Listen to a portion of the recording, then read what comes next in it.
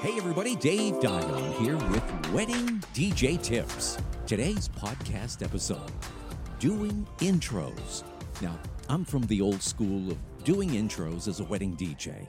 And by that I mean I actually still hold a piece of paper in my hand while speaking into the microphone. Now, mind you, that piece of paper uses a 16 font, bold print, so I can see the names clearly and pronounce everything correctly. Even the nuns of Holy Cross would be very proud of me at a time like this, reading introductions at a wedding reception as a wedding DJ. Now, a fellow wedding vendor made the remark to me a few weeks ago that I was holding a real piece of paper instead of using my iPhone or an iPad or something like that to do the intros.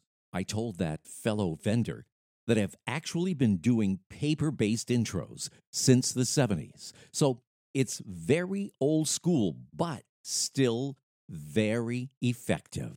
And in particular, it's something you can count on even without Wi-Fi. So hear me now. Going into 2022 from the 2021 wedding season, I'll be holding my intro pieces of paper in my hand while making the official intros. And 2022 is looking like the busiest year ever for weddings that I've ever seen. So my pieces of paper are going to get a workout. My patented intro piece of paper will continue to be seen at all weddings I do going forward.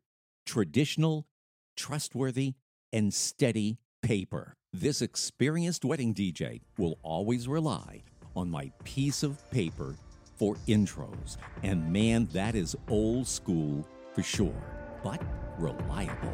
You've been listening to Wedding DJ Tips, and I'm Dave Dion.